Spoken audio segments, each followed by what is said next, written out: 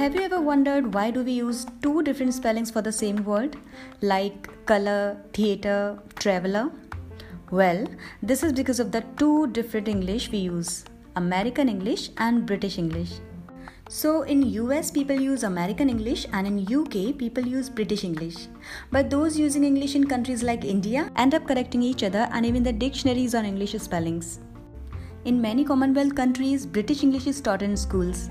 However, at the advent of MS Word, which was built in US dictionary, the computer started correcting all British English words to US English. And there the confusion began. But why there is so much difference in American and British English? And which one is the original one?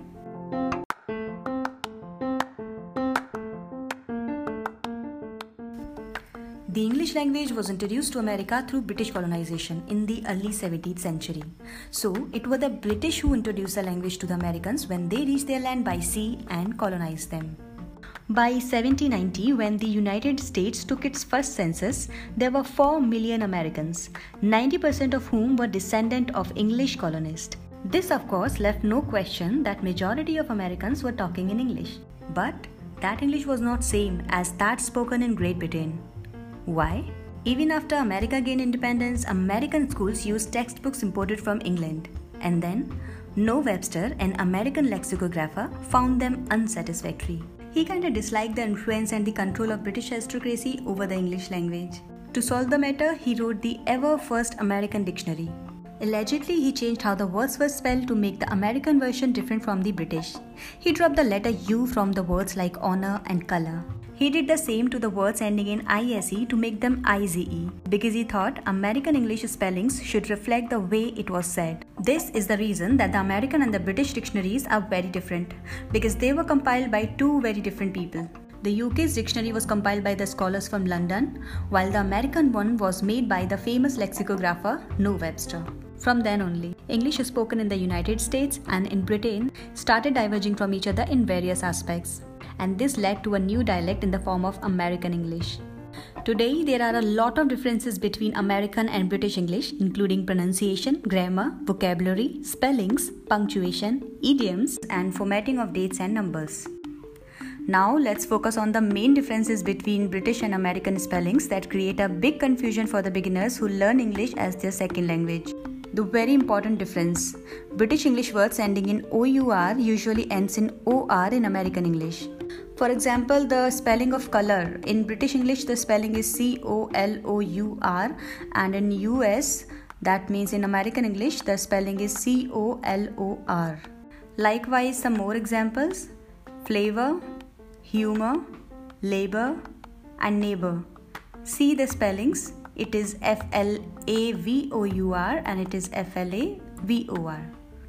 Next, some nouns that end with OGUE in British English and with OG in American English.